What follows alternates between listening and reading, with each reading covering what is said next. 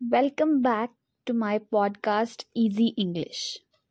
So, this is the third episode of Easy English in which we will learn about how we can use some of the words in day to day conversations.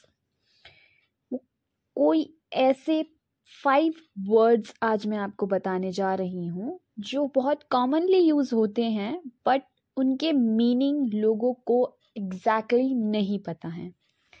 So जो first word है that is contemporary.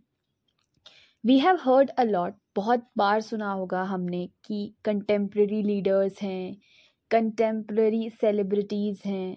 This is the contemporary era in which we are living. So what is the meaning of contemporary?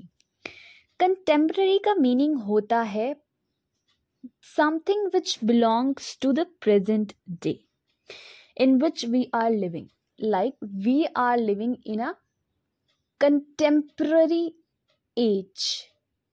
हम एक contemporary age मतलब हम एक modern age में रह रहे हैं, present day age में रह रहे हैं. और कंटेम्प्ररी लीडर्स की अगर हम बात करें कि आजकल के जो कंटेम्प्ररी लीडर्स हैं they are very good orators. वो बहुत अच्छे ओरेटर्स हैं. ओरेटर्स वो होते हैं जो अच्छी स्पीच देते हैं, who are very good speakers. So contemporary का मतलब होता है जो भी चीज़ प्रेजेंट से बिलोंग करती हो. द सेकेंड वर्ड जो हम आज जिसके बारे में जानेंगे दैट इज कोहेरेंट. आप लोगों ने सुना होगा बहुत बार हम कोहेरेंट वर्ड को बहुत ज़्यादा यूज़ करते हैं कि that persons argument is very coherent. Coherent का मीनिंग होता है लॉजिकल. लॉजिकल बात करना. अगर आपको किसी की तारीफ़ करनी है कि जो उसकी आर्ग्यूमेंट है दैट इज़ वेरी कोहेरेंट, तो हम बोलेंगे the argument is very coherent. उसकी जो आर्ग्यूमेंट है वो बहुत रैशनल है, बहुत लॉजिकल है, इट साउंड्स वेरी कंसिस्टेंट. उसको बोलते हैं the argument is a coherent argument. The third word is cliché. News में हम बहुत पढ़ते हैं क्लिशे के बारे में कि that thing is very cliché. So what is cliché? Cliché का मतलब होता है something जो बहुत कॉमन हो, बहुत आम सी चीज़ हो, जिसको बहुत बार रिपीट किया गया हो, उसको हम कहते हैं cliché. If someone is saying that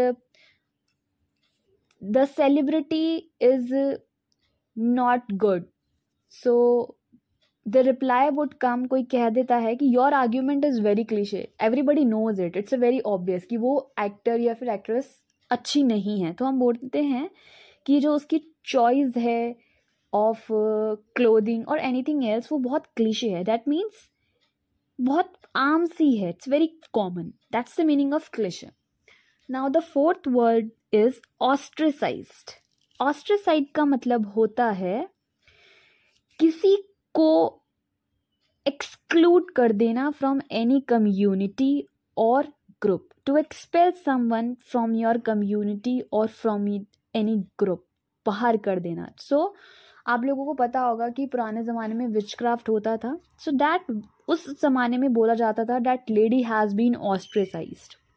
या फिर स्टिल इफ़ कोई भी डिस्क्रिमिनेशन होता है जिसके बेसिस पर हम किसी को बाहर निकाल देते हैं किसी कम्युनिटी में से, किसी ग्रुप में से, so we would say that that person has been ostracised. Okay, so thank you so much. This is all for today.